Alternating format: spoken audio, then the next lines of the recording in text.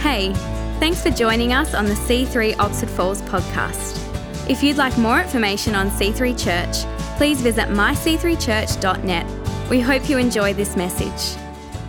This morning, toward our theme of one another, I'd like to begin with a story about a friend. She was a compassionate and truly beautiful soul, and her children reflected her well.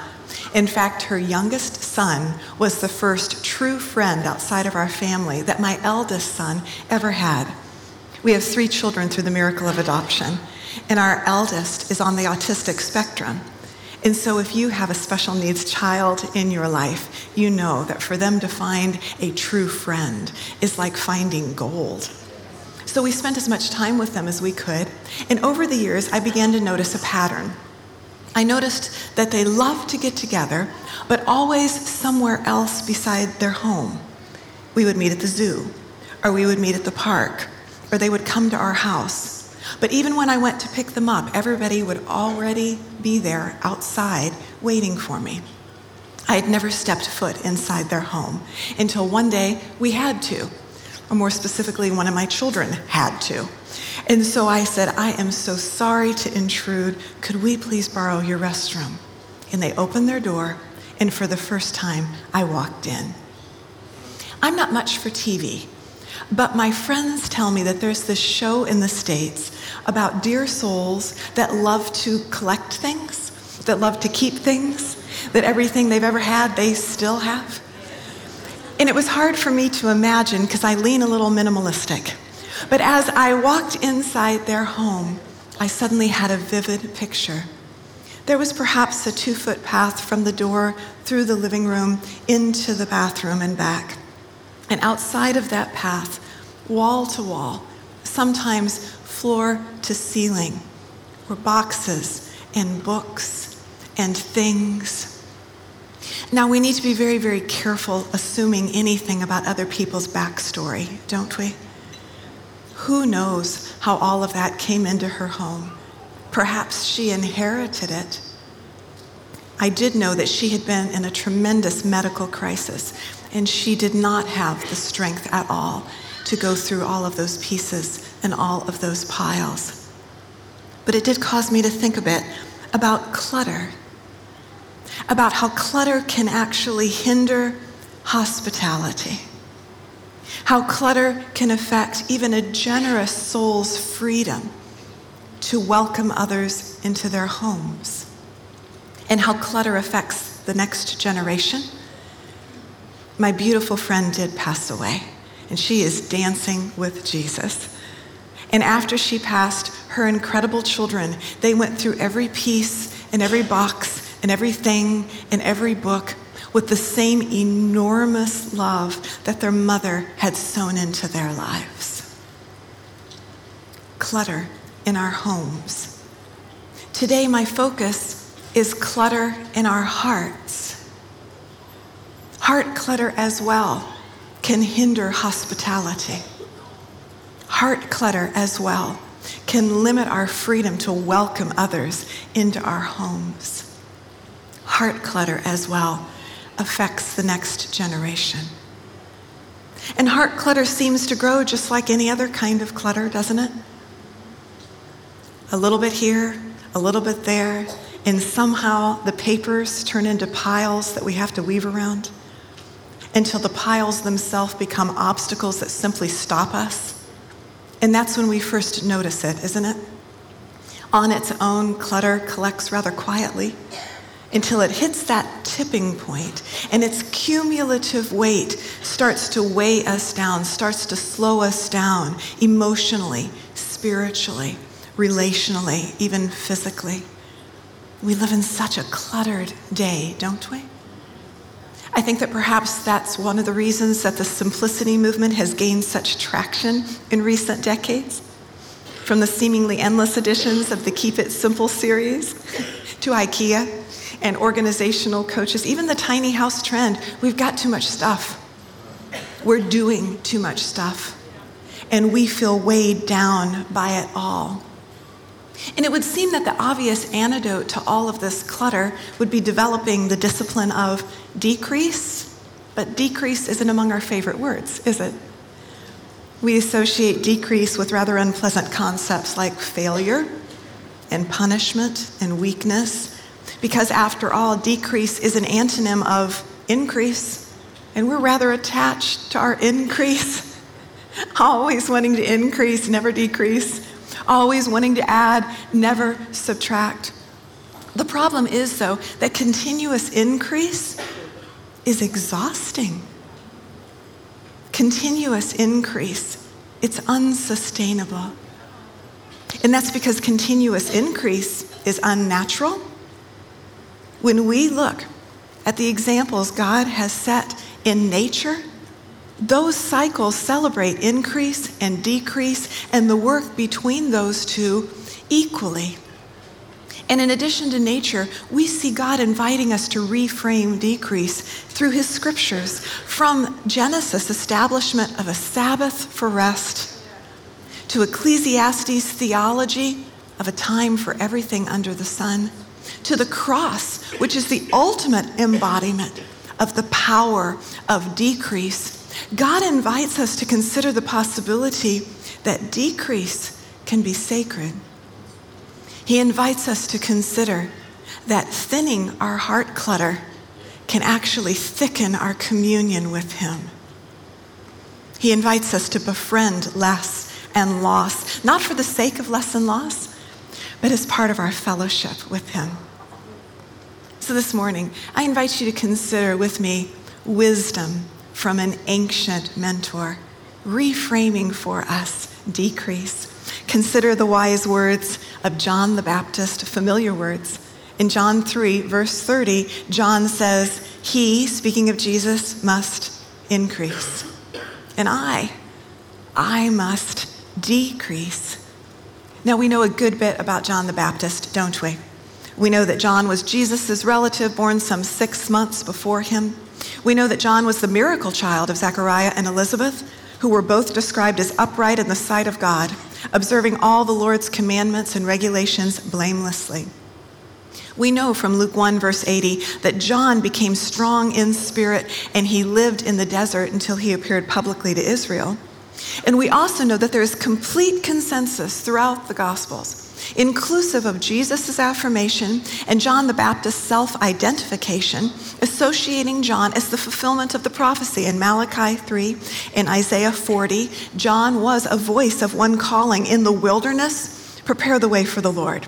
Make straight in the desert a highway for our God. So John was a prophet, and John was a leader. And John was the prophetic leader of a community. He was the leader of a tribe that he worked with and dreamed with and served with. He must increase. I must decrease. We often think about this sentence as a very concise definition of humility, which is true. And there's more. Because John didn't offer this sentence as some sort of random poetic tweetable.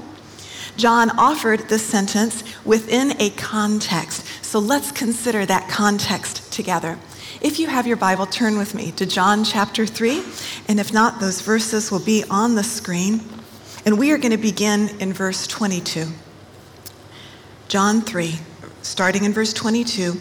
After this, and this is Jesus' talk with Nicodemus at night. After this, Jesus and his disciples went out into the Judean countryside, where he spent some time with them and baptized. And now John was also baptizing at Enon near Salim, because there was plenty of water, and the people were constantly coming to be baptized. This was before John was put in prison. Verse 25, an argument developed between some of John's disciples and a certain Jew over the matter of ceremonial washing. And they came to John and said to him, Rabbi, that man who was with you on the other side of the Jordan, the one you testified about, well, he's baptizing and everyone is going to him.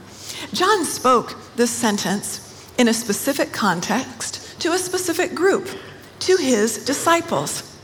Now earlier, John had pointed his disciples to Jesus and he had said, look, there is the Lamb. And some of John's disciples, like Andrew, took his cue and followed Jesus. So this group of disciples are those who, for whatever reason, remained with John.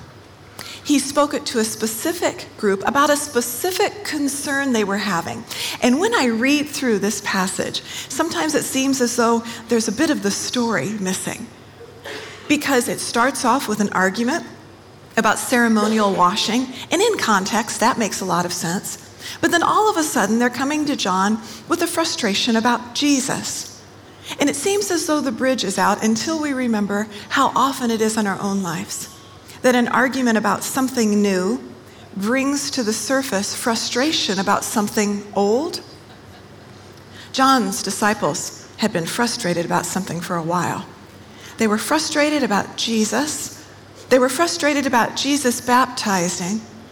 But more so, what they brought to John's attention wasn't the fact that Jesus was baptizing. What they brought to his attention was the fact that Jesus was being successful baptizing. What bothered them was Jesus's success. Hey, Master, you know that guy you talked about? You even pointed us to him. You did that big shout out for him. Well, did you know he's doing the exact same thing that we do? And everybody is going to him. They were bothered by Jesus's success. And so as a student, I asked myself, I wonder why. I wonder what it is that bothered them. And perhaps we can gain some insight by asking ourselves, why? What is it that bothers us? What is it that frustrates us when someone, perhaps we've even helped out, seems to be surpassing us? You know that guy, he was in the office. He was there for several years, sharp, really learned it quick. And he disappeared, not sure where he went, but he just resurfaced. Do you know he started his own company? Basically just lifted all of our practices, all of our procedures, slapped a new name on his building. He's got like 50,000 followers, and I want to know what's up with that. Or you remember that woman, and you and her, you guys had about the same credentials, and you wouldn't have ever said it out loud because that would have been rude, but you knew you had a little more natural talent. But she got the job, she got the invite, she got the offer. Now, this isn't always the way it is, right? So often we can gladly, freely, with our whole heart celebrate others' successes. We're truly, genuinely happy for them. But then there are those times when somebody's success it bothers us. It frustrates us because somehow it's crossed a line and has offended our sense of justice. So what is that thing? What's at the root of that feeling we have when we have shown others the way to someone we believed in, and now they've just taken off and gone so far beyond us? Well, we're separated from John's disciples by many centuries and certainly by a big culture gap. But I think we've lived long enough to take a couple of educated guesses. Perhaps at the root of what bothered them was jealousy. People are always flocking to the newest startup. You know what? If we could convince John the Baptist to get rid of that camel's hair and update his image, I bet you we could get some fresh PR around this place. Or maybe it was territorialism. Hello, we were here first. What right does Jesus have to infringe on our territory and copycat our unique thing? Maybe it was entitlement. Those crowds are ours.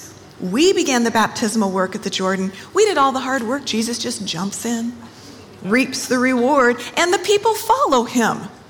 Where is the loyalty? Where's the love? I am not feeling the love. Maybe it was fear. There are thousands of things Jesus could do. Why pick this one? Can we get really practical? This is our livelihood. And if everybody goes to be baptized by him, what's going to become of us? Or maybe it was offense. How dare Jesus use John like a stepping stone to start his own thing? Who does he think he is? I thought they were friends.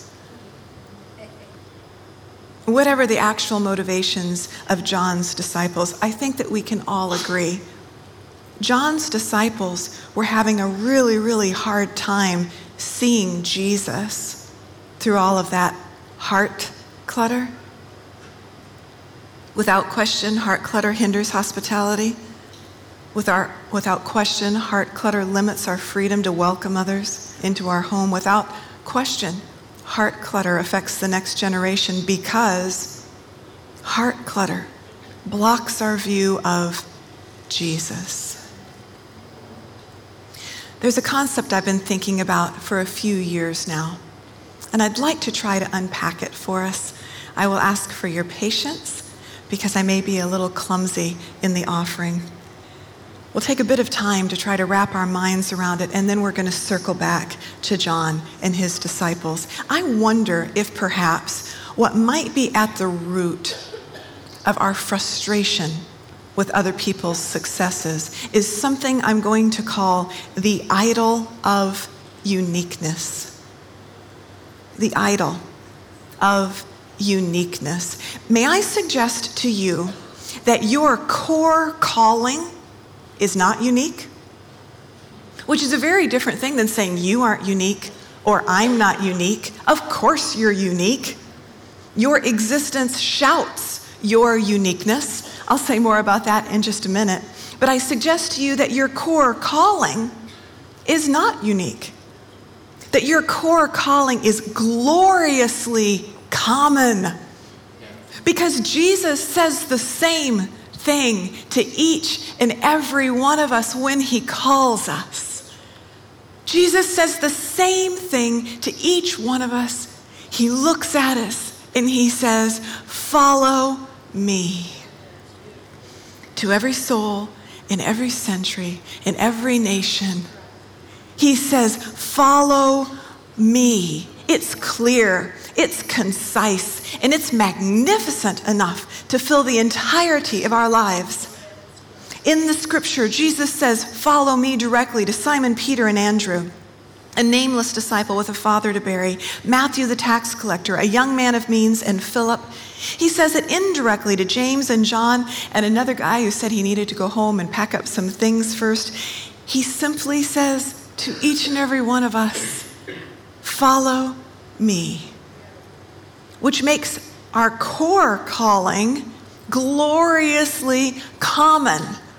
Now, before the strategic thinkers in the room start breaking out in hives, let me confirm. Yes, you're unique. By divine design, there is only one you. If we were to hire a spiritual investigator to dust you, what would be revealed is a custom set of our Creator's fingerprints. There is only one you here and in all of history by divine design. Therefore, the manifestations of our core calling are multitude. Therefore, the applications of our gloriously common core calling are infinitely creative. But the core of the calling itself, gloriously common. Jesus says to each and every one of us, "Follow me." Now that word follow, it's beautiful. We talk a lot in the church about missional living, and we should. But I wonder if perhaps another way it could be viewed as submissional living, that we say yes through the underestimated strength of submission, choosing moment by moment to not self-lead. Jesus says, "Follow me." He places those two words together, and as he does so, it means that following Jesus is all about nearness with Jesus. Jesus' "follow me" is inextricably fused with intimacy with God. And so when we say yes to Jesus' "follow me," we're not saying yes to scenery, we're saying yes to company. When we say yes to Jesus' "follow me," we're saying yes to something that is more relational than even directional. And when we try to separate those two, when we seek the will of God or we try to discern the direction of God, separated from our gloriously common core calling of intimacy with God, what we're going to find are pursuits that may very well keep us busy for the rest of our days, but they're going to be a precious little threat to the kingdom of darkness. Because our greatest spiritual weapon has always been, will always be, nearness with God. I suggest to you that our core calling is gloriously common. Jesus says to each and every one of us, follow me. I've spent the last several years in the book of Luke. I'm almost at the end of chapter 2 now. I take little words and little phrases and I just let it dissolve inside of me like a great piece of dark organic chocolate with just a hint of crystallized ginger. I let it dissolve inside me, but part of the reason it's taken me so long just to try to get into chapter 3 is because I was stuck for weeks on the first 3 words. Let's consider how Luke begins his entire book with 3 words. First 3 words, he says, many have undertaken. Many have undertaken to draw up an account of the things that have been fulfilled among us. He starts his whole book by saying, heads up, I just thought I'd let everybody know this isn't a unique offering. I thought I'd let you know from the very beginning, I'm not the first to do this. I'm not the only one to do this. I'm making no claims to be the best one who has done this. But I will make my offering. I will make my offering.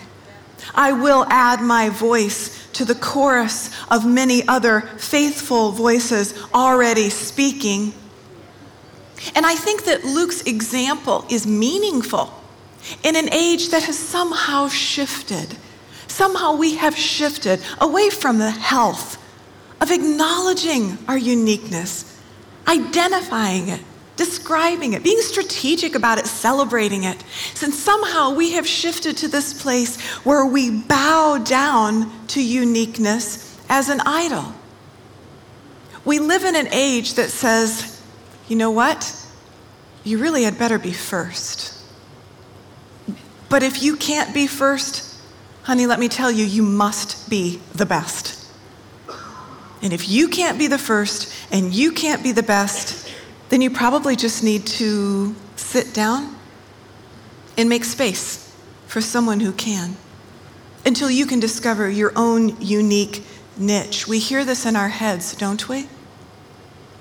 And in such an age, it's easy for us to begin thinking that our entire reason for being has to be rooted in absolute uniqueness. We begin to believe that in order for our offerings to be valuable, our offerings have to be utterly unusual. My husband and I spent the first chunk of our marriage serving university students. And people would come to us and ask one question wrapped in different words. They would basically be saying, justify your reason for being here. Why are you needed on this campus? And I didn't know it then. But somehow I had shifted away from identifying, acknowledging, being strategic with, celebrating our uniqueness. And I had started to bow to uniqueness as an idol. And I can tell looking back by how I responded. Looking back, I can see that I had started to define my value comparatively. I had started to define my value horizontally instead of vertically. This is how I responded. Why are you needed here, they would ask. And I would say, well, we're needed here because we're the only group that. We're the only ones that really teach the kids to fall in love with the word. Well, then we'd find out there were other campus ministries that were also teaching the kids about the word, had to come up with something else. Okay, we're the only group that really teaches the kid the word, and you should see how intentional we are in discipleship. Well, then lo and behold, there'd be other groups that were great, if not greater, at discipling, had to come up with something else. We're needed here because we're the only group that teaches the kids about the word. We're intentional in discipleship. And wow, have you seen what we're doing in missions? It is endless, isn't it? And when we start bowing to uniqueness as an idol, we begin to justify our existence comparatively, combatively, sometimes even defensively, in what boils down to a greater us and a lesser them, what boils down to who they aren't and who we are, which in a word is unique. I mean, they really tried, didn't they? Bless them. They gave it their best shot, but they were lacking experience, resources. They tried. But it's a good thing we're here.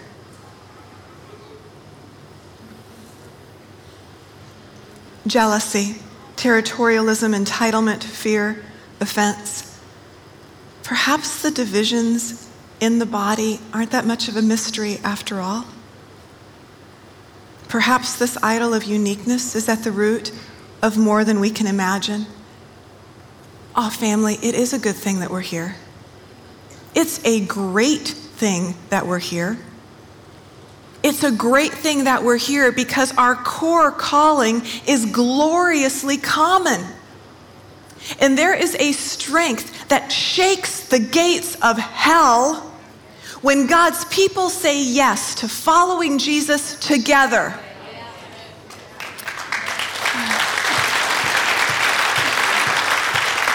And against this idol of uniqueness is the ancient voice of Luke, the ancient example of Luke, who from the very beginning says, I'm not the first, I'm not the only, making no claims to be the best. I wonder if Luke had been the campus minister instead of me, and somebody had come to him and said, why are you here? Why are you needed? Luke would have said something like, I'm needed because my core calling is gloriously common. And it seemed good to me and good to the Holy Spirit to add my voice to the faithful voices already speaking. We have to realize, friends, that this idol of uniqueness has an agenda. The idol of uniqueness, it shames some of us into silence because we know we're not the first. And we're under no illusions that we would somehow be the best. So we've just decided to sit down and let somebody else make a unique offering. But your voice, your gift, your offering is desperately needed in the world. He divinely designed you, and within you is such strength and such beauty, and your offering may just be the tipping point for someone else to begin to see Jesus. For some of us, this idol of uniqueness, it shames us into silence. And for others of us, it incites us into arrogance. Because we're pretty sure we are the first. And we wouldn't say it out loud, that'd be rude, but we know we're the best. In whichever direction the idol of uniqueness takes us, the enemy's equally happy. Because in either direction, the one thing the idol of uniqueness will always do is create a whole lot of heart clutter that hinders our view of Jesus and consequently hinders others' view of Jesus through us. Heart clutter, which returns us to John the Baptist's disciples and returns us to John the Baptist's words. Whatever his disciples' motivations were, John's response is brilliant. Absolutely brilliant. Consider it with me. In verse 27, John first says, a man can receive only what is given him from heaven. In other words, anything we have has been given to us. Why then are you jealous of what others have received? In verse 28, he continues, you yourself can testify that I said I'm not the Christ, but am sent ahead of him. In other words, guys, from the very beginning, I told you I'm not the main event. There's no ground to claim to be first or best. I'm not here to stake out my own territory for my own tribe. All the earth is the Lord's. All the territory is already his. John continues in verse 29. He says, the bride belongs to the bridegroom. In other words, the kingdom of God, it's about stewardship, not ownership. Entitlement has no place in such a kingdom. Yes, God sends us people, but he sends us people to serve in his name. Also in verse 29, John says, the friend who attends the bridegroom waits and listens for him and is full of joy when he hears the bridegroom's voice. That joy is mine, and it is now complete. In other words, Jesus' success doesn't bring me fear. Jesus' success is my joy. The only thing I fear is not following him. Open your eyes. Be freed by a picture bigger than yourselves. After all, there is a wedding taking place around here. Which now brings us to our key verse. In context now. John 3, verse 30, John says, he must increase. He must become greater. I must decrease. I must become less. In other words, guys, my decrease, it's a sign of fruitfulness, not failure. Why then are you offended on my behalf? My life's purpose is to draw attention to Jesus. This decrease, it's holy. Friends, what makes decrease holy is the same thing that can make increase holy. It's when it's done for the love of God. What makes increase or decrease holy is when its inspiration and its destination is the love of God. God is inviting us into sacred decrease, into a thinning of our heart clutter in order to thicken our communion with him. And I'd like you to think about these possible motivations. And for the next few seconds, to let those possibilities stand in your heart. We're going to ask the Holy Spirit to speak to us, to reveal to us any heart clutter that's blocking our view of Jesus, any heart clutter that's hindering our hospitality, any heart clutter that's limiting our freedom to welcome others into our home, any heart clutter that will affect the next generation. And as you're resting, allow me to read to you a few paragraphs from a book I wrote last year. And then Pastor Ruben is going to come and close us in prayer. In many ways, John lived a Lenten lifestyle 365 days a year. His diet was narrow, his possessions were minimal, and his focus was eternal. But decrease for John was less about assets and more about attention. His longing was to draw his generation's attention and allegiance to the Messiah. From John's perspective, the true value of people seeing him was that people would then be positioned to see through him and gaze at Jesus. By willingly decreasing, John increased others' view of the Savior. Attention is not innately evil. It becomes evil when used as a self-serving end instead of a God-serving means. Those who steward attention as means and not ends stand tall and serve strong, knowing that all gifts come from God and can therefore draw attention to God. Praise slides off such souls like water off a window into a cup that's offered to God alone. John decreased so others could see the Lamb. John decreased so others could follow the one who preceded and surpassed him. John decreased so that the Messiah would be revealed in his lifetime. May our decrease likewise increase our generation's view of Jesus. Pastor. At C3, we love stories. If you have a story to share of how God is working in your life, email us at stories@myc3church.net. You can also download the C3 Church app to keep up to date on events, listen to our latest album, and give as part of our tithes and offerings. We hope you have been blessed by this message. Use the handle @C3 Oxford Falls to follow us on social media.